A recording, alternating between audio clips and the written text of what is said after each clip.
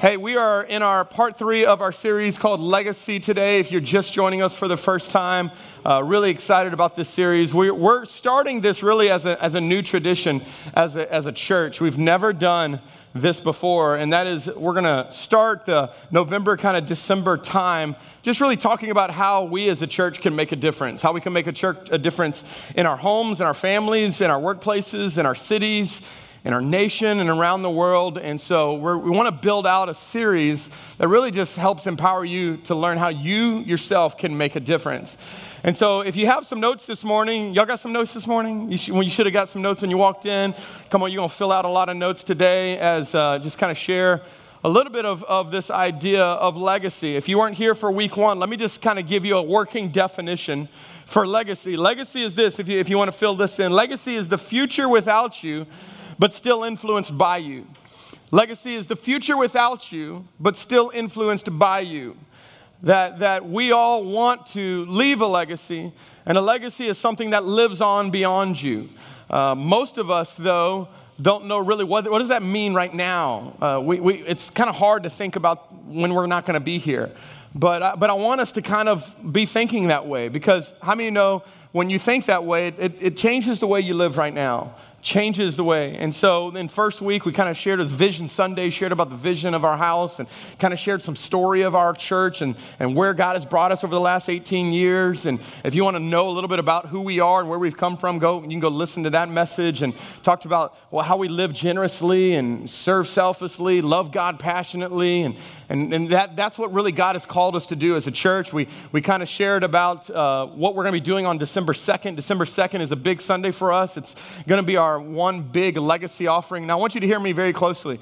Only once a year do we ever ask you to give to something. When people come and bless our church and people come and speak, we never ask. We don't take up love offerings. We don't do anything like that. There's only one time a year that we're going to begin to do this. December 2nd is that year. It's kind of our year to go over and above our regular tithe, to really fuel what we feel like God's called us to do as a church. And so we shared a little bit of that in week 1 we have a $200,000 God gap, which is going to help us complete our kids building. Come on, how many ready to get in there? Get in there. We need to get in. Let's move in there. And we want to finish that. And then we're going to expand our parking because we need more parking.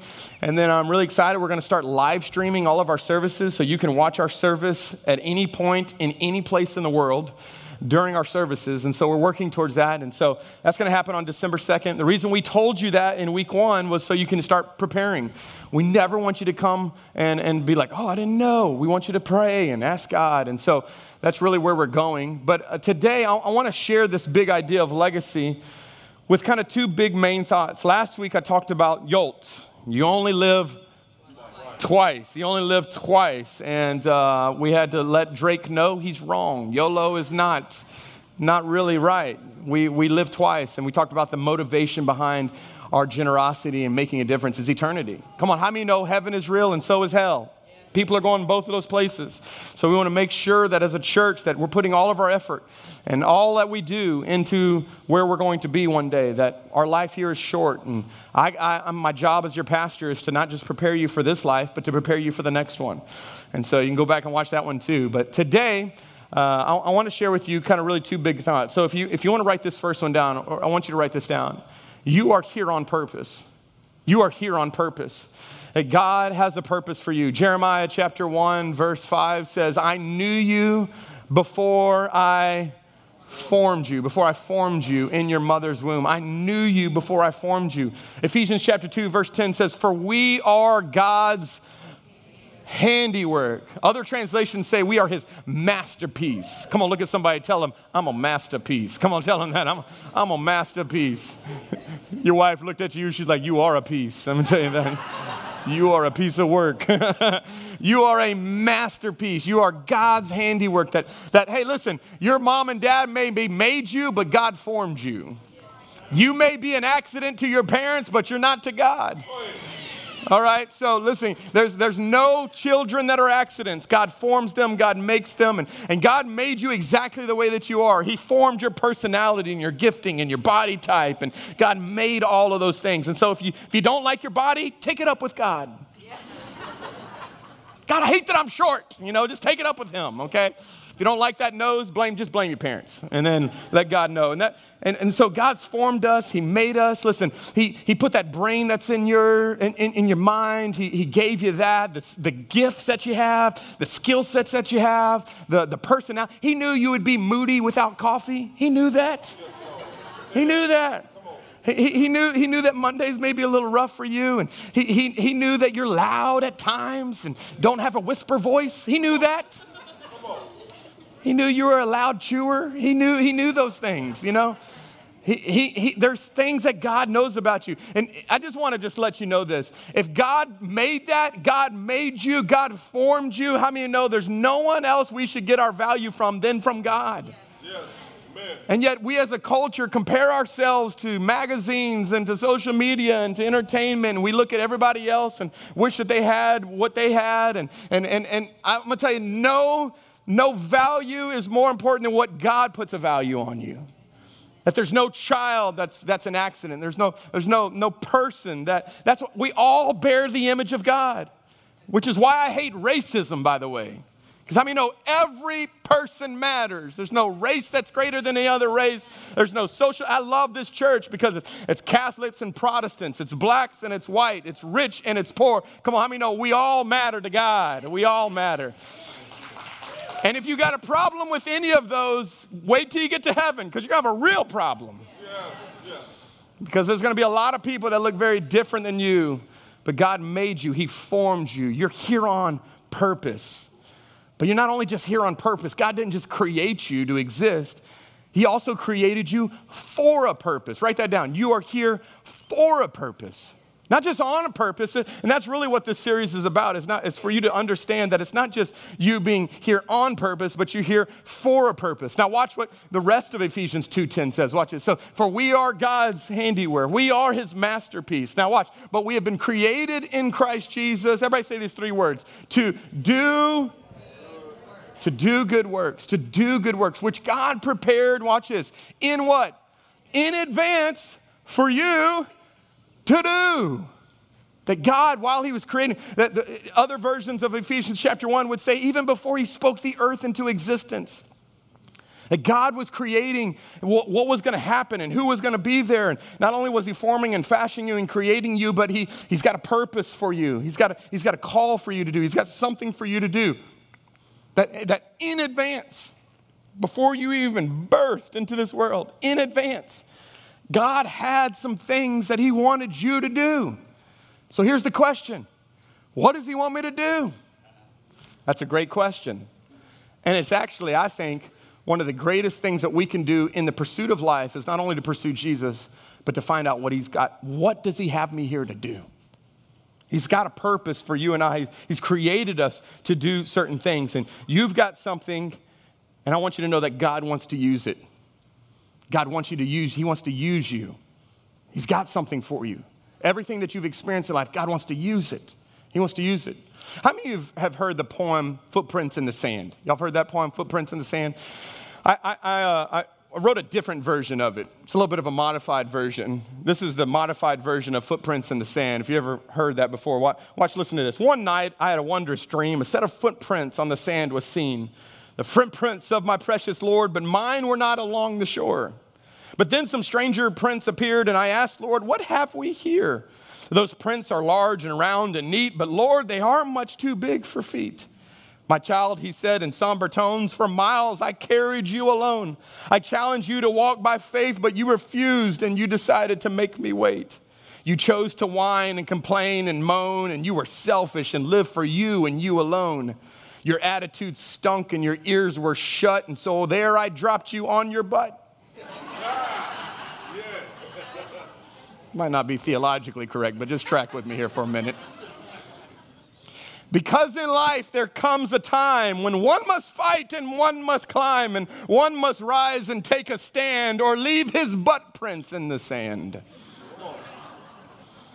As ridiculous as this is, it makes the point that some of us just expect God to carry us in life. But how many know he doesn't just want to carry you, he wants to equip you to do life with you. He wants to partner with you because you got a purpose, you got a call. The Spirit of God lives on the inside of you and he wants you to do something. Y'all with me? So it's not just about God calling us and carrying us. It's about God equipping us so that we can advance his kingdom. So I want to share a story today. I want us to read a story in Luke chapter 5 of this playing out. God, how can you use me? Luke chapter 5, we're going to read all the way through. So track with me here. We're going through 11 verses. Can you make it? Can you make it? Okay, 11 verses we're going to go through. And this is what it says. One day as Jesus was preaching on the shore of the Sea of Galilee, great crowds pressed in on him to listen to the word of God. And he noticed 2 empty boats. You might want to highlight that or like these. I'm highlighting things in this verse that I want you to know. So if you see it kind of highlight on the screen, it's there for a reason. 2 empty boats at the water's edge. And the next verse says, for the fishermen had left them, and they were washing their nets. And so he steps into one of the boats, and Jesus asked Simon, its owner, to push it out into the water. So he sat in the boat, and now he taught the crowds from the boat.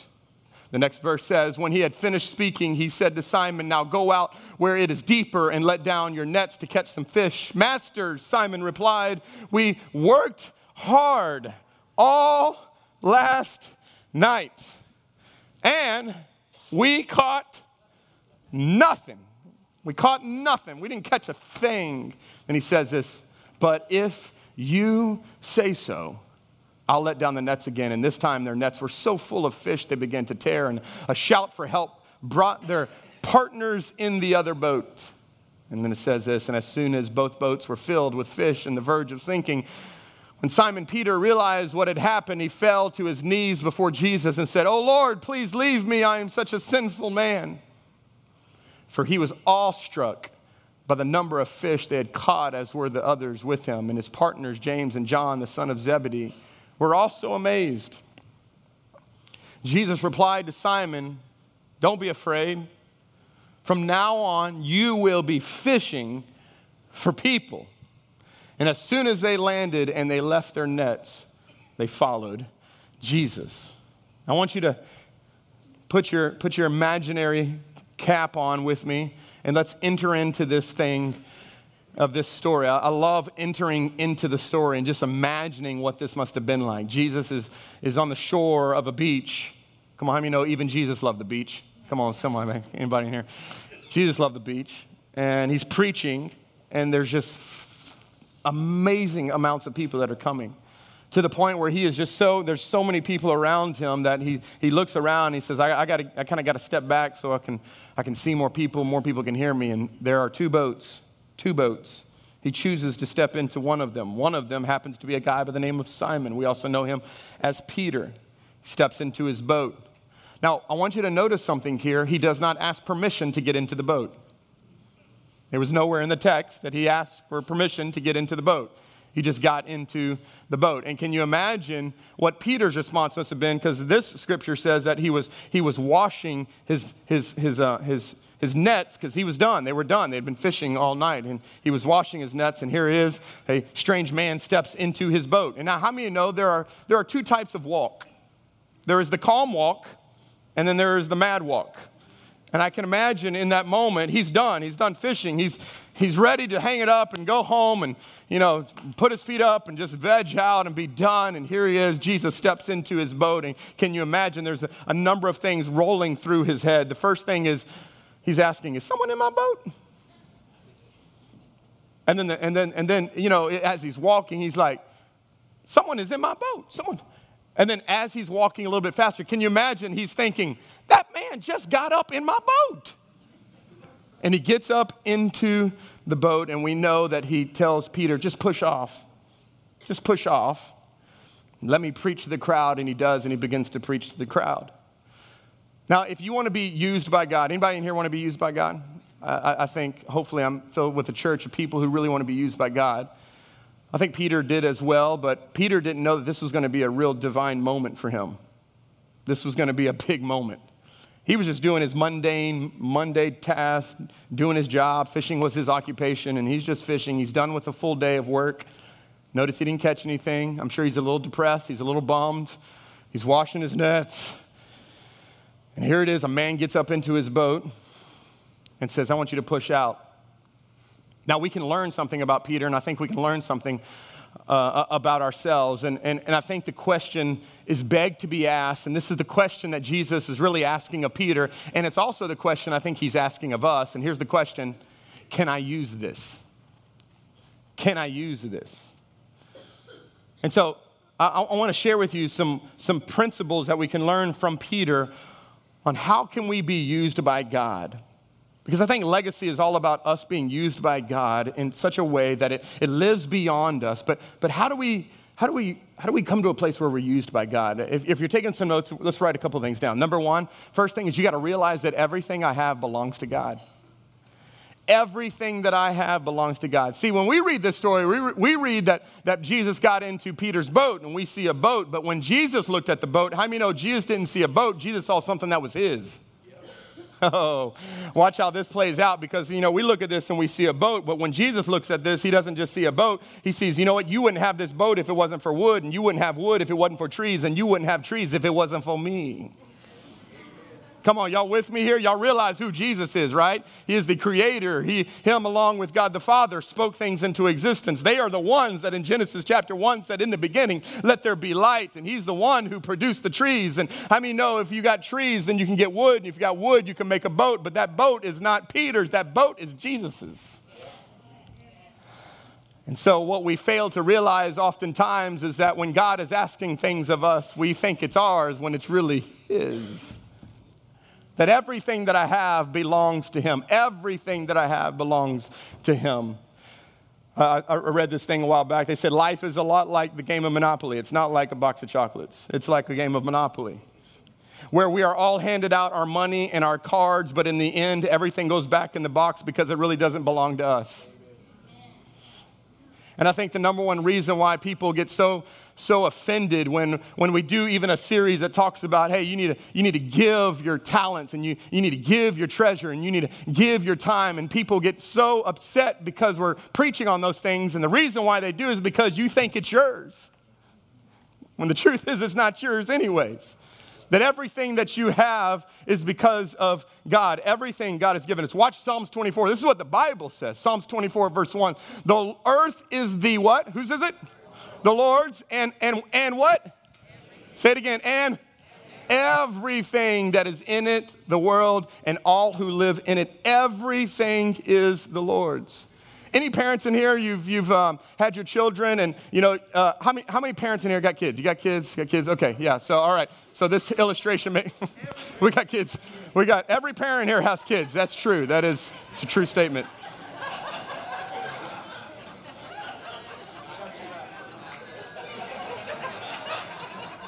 You're off the worship team, and so hey, I'm humble enough. I receive it. Okay, so. Every parent here has kids. How many here have let your kids have asked for a snack or asked for dessert or asked for something and they're eating it and you asked for a bite? Anybody in here? You asked for a bite. Hey, can I have a fry? Hey, can I have a chip? Hey, can I have a little bit of the ice cream? And your kids have responded as, get your own. Anybody? Anybody been there before? And in that moment, you as a parent have to make a decision at that moment. Is this going to be a parenting moment? Do I need to remind you that is my ice cream? Like, I bought that. Like, I could buy enough ice cream to drench you and baptize you in ice cream right now if I wanted to. That is my ice cream. And do you not realize that is not yours, and this house is yours, and that room you stay in, that bed, that's mine, and I could take all of that at any moment. If you really want to see who is mine and what is yours, I'll give you what's yours, but you're going to be poor. Right? And oftentimes we do the exact same thing with everything that we have. We have failed to realize that everything that we have is actually God's. The degree that you have, God gave you the intellect to get the degree. The job that you have, God gave you the ability to get the job that you have. The business that you own, God gave you the dream and the drive to get the business that you actually own. The kids that you have, God gives you the wisdom to how to handle the kids that he has given you. And the money that you have right now, you did not earn it. God gave you the ability to have the health and the ability to get up and to have skill set and to go to work and do what you do. And he gave you breath in your lungs. And so everything that you have is God's. Everything. Everything. And as soon as we think that it's ours, the problem we have, the reason why we can't be generous is because you think it's yours, not realizing it's not yours, it's God's anyways. And so when you realize that everything that I own, everything that I have is already God's, it's easy to give it away because it's not yours to give away. It's His. So when He asks for it, it's easy to give it. Everybody with me so far? So I just wrote this down. The basic question is not how much of our money we should give to God, but how much of God's money should we keep for ourselves? And so when He got into the boat, it wasn't... The reason He didn't ask is because it was His boat. This is my boat. Hey, Peter, I want you to push off. Which leads actually to the next part of being used by God. Watch what the next part happens. The next verse says this. So when He had finished speaking, so He pushed out, Jesus preaches to all these people. When He's done preaching, He's done with His message finally. It says now He turns to Simon, who we know is Peter, and He says, okay, now, hey, let's go out where it's deep. Let's let down our nets and let's go catch some fish. Now, you got to imagine, what had Peter just been doing all night? He had already been doing this. He had been fishing. And so he says, Master, we worked hard all last night. Like, I'm coming off of a graveyard shift. Can I go home? And the worst part of it is, we went out there and did a bunch of fishing, and I came back with nothing. Sounds like my hunting trip yesterday. Came back with nothing. It's depressing. And you got to imagine in this moment, Peter is exhausted. He's physically exhausted. He's mentally exhausted. But I just wrote this down because notice Peter was washing his nets. He had already finished all night. He had given up. He was done. But just because you feel like you're done doesn't mean God is. Because here we are, Jesus is in the same boat, the same nets, the same lake, and He's asking him to do the exact same thing that He's been doing all night, which he caught nothing. And now you want me to do the exact same? I mean, we're not even in a new spot. I don't have new equipment. There's nothing new here. And think about this, on top of all this, if this makes it even more fun. What is Jesus' profession? He's a carpenter. What is Peter's profession? He's a fisherman. That would be like me as a pastor coming into your mechanic shop and telling you, yeah, you know what, you need to change the radiator there. Like, first off, I don't even know where the radiator is. I just said it because that's a part of the car that I know. I don't know what it does. I don't know where it is. Don't demean my man card. I'm still a man, but I just don't know a lot of those things. That's why I pay professionals to do that stuff. But that is... For me to go up into, that would be like me stepping into the cockpit and telling the pilot how to fly the plane. So here he is, you have the carpenter telling the fisherman, hey, I think you just need to go cast your net again. Be like, say what? Who do you think you are? But here's the big point you got to realize, and it's number 2, that when God asks, just say yes. When God asks, just say yes. Everybody say yes. Yes. Watch this. Luke chapter 5, the next verse says this. So after Jesus says, hey, let's go catch some fish. He says, if you say so, then I'll let the net down. You say so, I'm gonna let this down. And I'm gonna tell you right now, I think the people who have changed the world were not the most gifted, they were just the most willing. They were just the most willing. The greatest obstacle right now to you being used by God is if you'll say yes.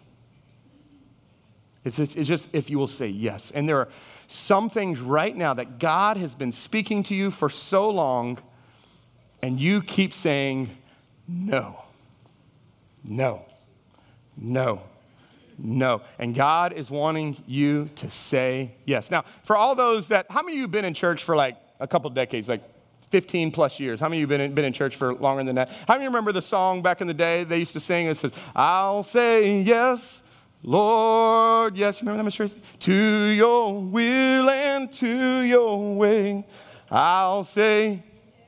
Okay, there's 3 of y'all that know this song. Okay, yes, Lord, yes, I will trust you and obey. When your spirit speaks to me, and my whole heart I'll agree. And my answer will be yes, Lord. Yes. It'll be on my album. It's coming out. It's coming out in March. See. That song, though, is so true. Like when your spirit speaks to me, with my whole heart, I'll agree. And my answer will be, yes, Lord, yes. See, before you got saved, you were saying yes to things you should have been saying no to.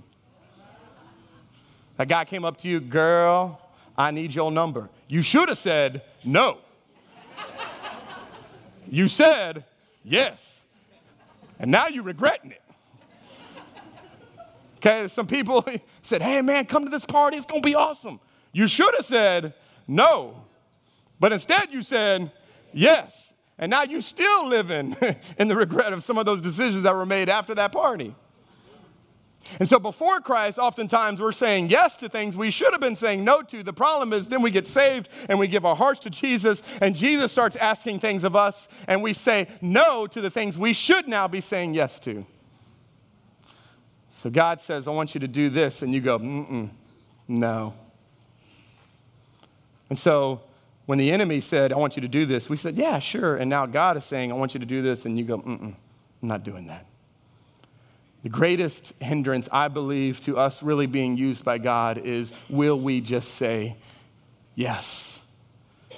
And this is what we learned from Peter, that God had decided to partner with Peter, but Peter had the opportunity to choose if he was going to partner with God. Now, here's the coolest part I love about this story, is that Peter's job in obedience was just to do the natural. There was nothing supernatural about what he asked him to do. Let down your nets. It's the natural. Oftentimes, we think God is going to ask us to do supernatural things. But how many know he's not? He's just going to ask you to do natural things. When you do the natural things, then he puts his super on your natural. So he tells, David walks up to the children of Israel, and here's Goliath, and, he's shouting out profanities to the children of God, and David's like, no, I'm going to do something about this. Grab some stones, and he slings a stone. That's natural, but how many know God directed it to kill Goliath? Moses comes up to the Red Sea, millions of people behind him. He's like, God, what are we going to do? And God says, just raise your staff. I think it was kind of like that. Okay. I mean, y'all see the movies. He's like, yeah, I think he was like, all right. And as he's raising it, the waters are parting because God parted the Red Sea. Joshua goes to Jericho and he says, God, what do you want us to do? March around the wall 7 times and shout at the end. Bring the worship team out. Okay, all right. And sure enough, we know they obey what God tells them to do. And they say, okay, yes. And he does it, and they shout. And what does God do? He does the supernatural. The walls come down. Peter, Jesus, is that you? Yeah, come join me out here on the water. It's awesome. What's his obedience? Yes. And as he steps, God does the supernatural and lets him walk on things that he used to not be able to walk on. Are y'all following me? Yes. We're asking God to do things he wants us to do. God won't do your part, but you don't need to do God's part. You're trying to do the part that God is going to do, and God's going, you can't save them. Just share your faith with them. Just love them. Just be there for them. I'll save them. You just do that. You do your part, and you let me do the saving. Are y'all with me? So we do our part. We do the natural. This is all Peter had to do. Yes, lower the nets. That's it. Like, nothing fancy. Yes, lower the nets. And he drops the nets, and we see what happens. And a lot of that has happened. This is really how our church got started, honestly. Over 18 years ago, as Pastor Jacob sitting down with Pastor Bubba and Pastor Steve, and Pastor Jacob says, we got to plant a church in Jennings. Pastor Bubba says, yes. Now, he needed to let Miss Tracy know that eventually. So, yes, we're going to go. How many of you glad they said yes? Come on, somebody. That 2005, the hurricanes hit all our area, devastated so many things in our area. And we said, we're not going to just go to church. We're going to be the church. And so we're going to open up our church. We're going to be a relief center. And we began to be a relief center for people all around here. We just said, God, yes, we'll do it. 2016, the flood hits. And we say, we're not going to go to church. We're going to be the church. We're just going to do something. We're just going to do the practical, and we're going to believe God to do the supernatural. Everything in this church has literally just been us just stepping out and going, God, if you want us to do it, we'll do it. It sounds crazy. It looks crazy, but we're just going to do it. And every time we step out and do it, God shows up and he shows off and he says, look, you got to do your part though first. And so as we move into this legacy series and do this legacy offering, and it's like, man, a part of me is like, I don't know how in the world it's going to happen. I still don't know how it's going to happen, but we're just going to step out. We're just going to believe. We're going to trust, and we're just going to give God what he asks of us to do. And I just believe when we give God our little part, how many know he blesses it? He blesses it. He blesses it. This is what he does. I love what Pastor Jacob says this all the time. He says, you never know what is on the other side of your obedience. You never know what's on the other side of your obedience. And maybe, just maybe, the reason why you're stuck and you're not going anywhere in your life is because the thing that God told you to do, you keep telling him no to. God's going, hey, let's step. I stand up here and go, hey, get in next step, get in next step. Just take the 2 weeks, get in next step, start discovering your purpose, get on a dream team, and you go, nope, Get in a life group, get connected to people, let people start speaking into your life. It's going to help your marriage, it's going to help you. And you're like, I ain't doing that. I ain't doing that. And then you wonder why you're stuck. Because the biggest part is just really just us going, yes, yes. And when you do that, I want you to track with me, watch. When you do that, watch what happens. And at this time, because Peter just said yes, at this time, their nets were so full of fish, they began to tear. And a shout for help brought their partners in the other boat. And soon both boats were filled with fish and on the verge of sinking. Listen to me very closely. What Peter could not do all night, Jesus did in 1 minute. And can that be the story of our life? What we have been trying to do our entire life to find joy and fulfillment and blessings. And eventually when we just said, God, you can have it, he says, finally, I got this. I got this. And that's what happens. And what people don't really understand is, man, when I go all in, I just say yes. Eventually, I take my hands off of the one thing that God can bless the most. The reason he can't bless it is because my hands are on it. It's got to get out of my hands and it's got to get into his hands. Then he takes it. And so that leads to number 3, which is God's best is always on the other side of my yes. God's best is always on the other side of my yes. This is how it is. Think about it. Because Peter said yes, not only was his boat filled, but everybody's boat around him was filled. Not only that, God used his boat, Jesus used his boat to preach to people. So people probably got saved and marriages got healed and there was broken hearts that got healed. And all of this happened because one man just let him use his boat. And oftentimes there are some things on the other side of our obedience and God is just waiting for us to say yes. Watch what it goes on. It says in the next verse, when Simon Peter realized what had happened, he fell to his knees before Jesus and said, "Oh Lord, please leave me. I am such a sinful man." Anybody in here been really far from God, but God still blessed you big time? Anybody in here? And you were like, I didn't deserve it. I didn't earn it. Sounds like a song. Right? How many of you know? Because the Bible says it is the goodness and the kindness of God that leads men to repentance. It was God's blessing on Peter that actually led him to a place of God. I can't do it. Get away from me. I'm a sinful man. And watch Jesus' response. I love this. He says, don't be afraid. From now on, you'll be fishing for people. You're going to be fishing for people. Which leads to number 4. And the last one is this, that the point of my life is to point people to Jesus. The point of my life is to point people to Jesus. This culture, this society will tell you that the point of your life is to be all about you, to build a dynasty. You hear that word a lot, dynasty. You know, the Patriots have a dynasty, and you hear a lot of sports teams that got a dynasty. They've built this name for themselves. They have this dynasty, and we have a culture that celebrates successful dynasties. But how many know dynasties mean nothing to God if they don't have eternal value? So God says, I don't want you to build a dynasty. I want you to build a legacy. I don't want it to be said that when you die, it dies. When you die, it carries on. And so this is what happens. He says, listen, Peter, you have been living your life in this job, great job, fishing for fish, great. You used it. What was that? That was his occupation. It's what listen, when we think of fishermen, you think he was just fishing like for food. He was not fishing just for food. You know why he was fishing? To provide for his family. Y'all know those fish he sold to provide for his home. He was using that to provide for his home, for his family. And here God steps in and says, hey, when you say yes, here's the cool part. When you say yes, guess what God blessed? He gave him more fish than ever, which means now he looks at it and he goes, oh my God, look at the blessings of God that he gave me. God says, listen, you think this is awesome. You're going to not fish for fish anymore. You're going to now fish for people. Here's what he said. I'm going to show you how to take what you use to make money, and I'm going to show you now how to use it to make a difference. I'm going to show you how to make a difference. Most people think when they think of ministers and they think of ministry, they think of what I do.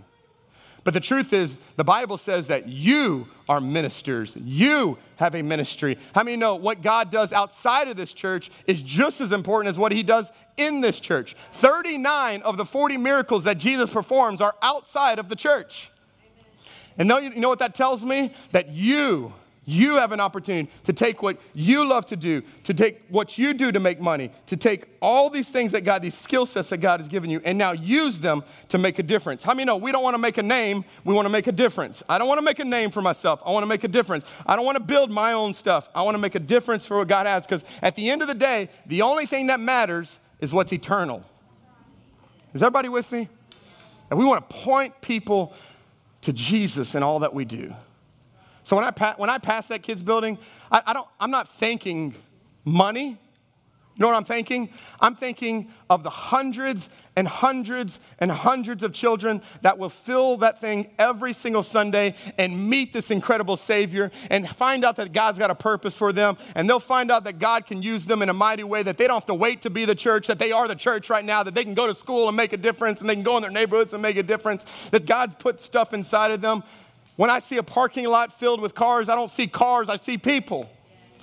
Because the point of our life is to point people to Jesus. And God can use you in whatever occupation you have, whether you're on a drill ship or you're serving coffee, or if you're in the medical field, or you're a teacher, or you're somewhere behind a desk, or you're at home raising your kids. How many know God can use whatever you have to make a difference?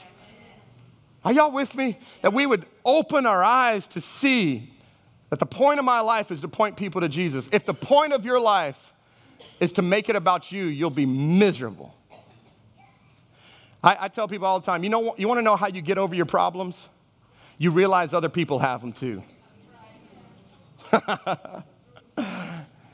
You know how quickly I get past my problems? Walk into a hospital in the ICU and you'll get grateful real quick. Realizing, dear God, I am so blessed. Yeah, I got some problems, but man, we got a lot of people around here that are worse off than I am, and God, I have so much to be grateful for. I realize that I want to live something beyond myself. And I love how this verse ends, and this is how it ends, and we're done.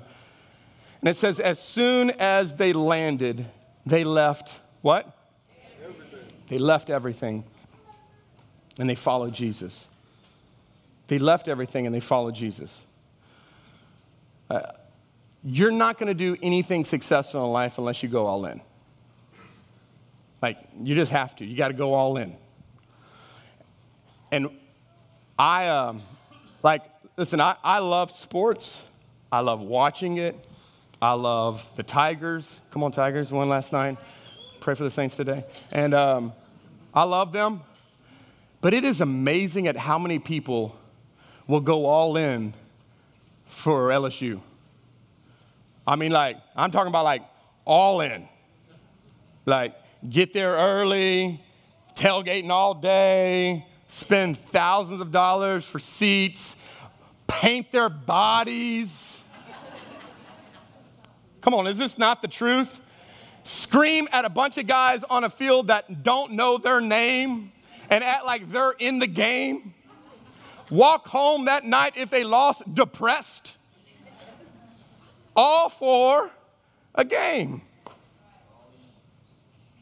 Because these people, they're passionate about it. They love it. They're all in. They're all in. I'm just asking us, let's just go all in for something that's actually eternal. Come on, someone's going to make a difference. Something that's gonna bless people beyond where we are. We got to go all in. And so could it be that the same question that Jesus is asking of Peter, can I use this, is maybe the same question that God is asking us. Can I use this? Notice that Jesus never asked Peter what size his boat is. Because a lot of us in here, when I say, man, let's ask God, can I use me? You think, I talked to somebody before the 8 a.m. service. He said, man, I really don't feel like I can be used by God. I don't feel like I know enough. I don't feel like I can do enough. And I said, what are you talking about? Like the Spirit of God lives inside of you. There's so much inside of you. Notice God never asked us to make our boat bigger. He just says, give me what you have and I'll make it bigger. And so we're so quick to say, no, God can't use me. God can't do anything with me because I really don't have that much. When I talk about the legacy offering, you're like, man, I really just don't have that much to give. I'm just really trying to pay my bills. God never asked you to give something that you don't have. He's asking, will you give what you do have? Will you give the time that you do have? Well, I can't serve during. How can you? How can you use what God's given you? Stop asking what I can't do. Start asking God, what do you want me to do? And that's why we tell you all the time, just to pray and ask the Lord. You should wake up every single morning. And this should be the posture of your heart. First off, God, thank you today. God, thank you that I got breath in my lungs. Thank you for the life that I have. Thank you for the home that I have. Thank you for the relationships that I have. God, they're such a gift. We'll talk about gratitude next week a little bit. But you should. Then here's where your thing comes. God, not my will. But God, your will be done today. God, whatever you want me to do today, God, I'm open. I'm just committing today to say yes. I'm going to pre-fill in yes before I know what the question is.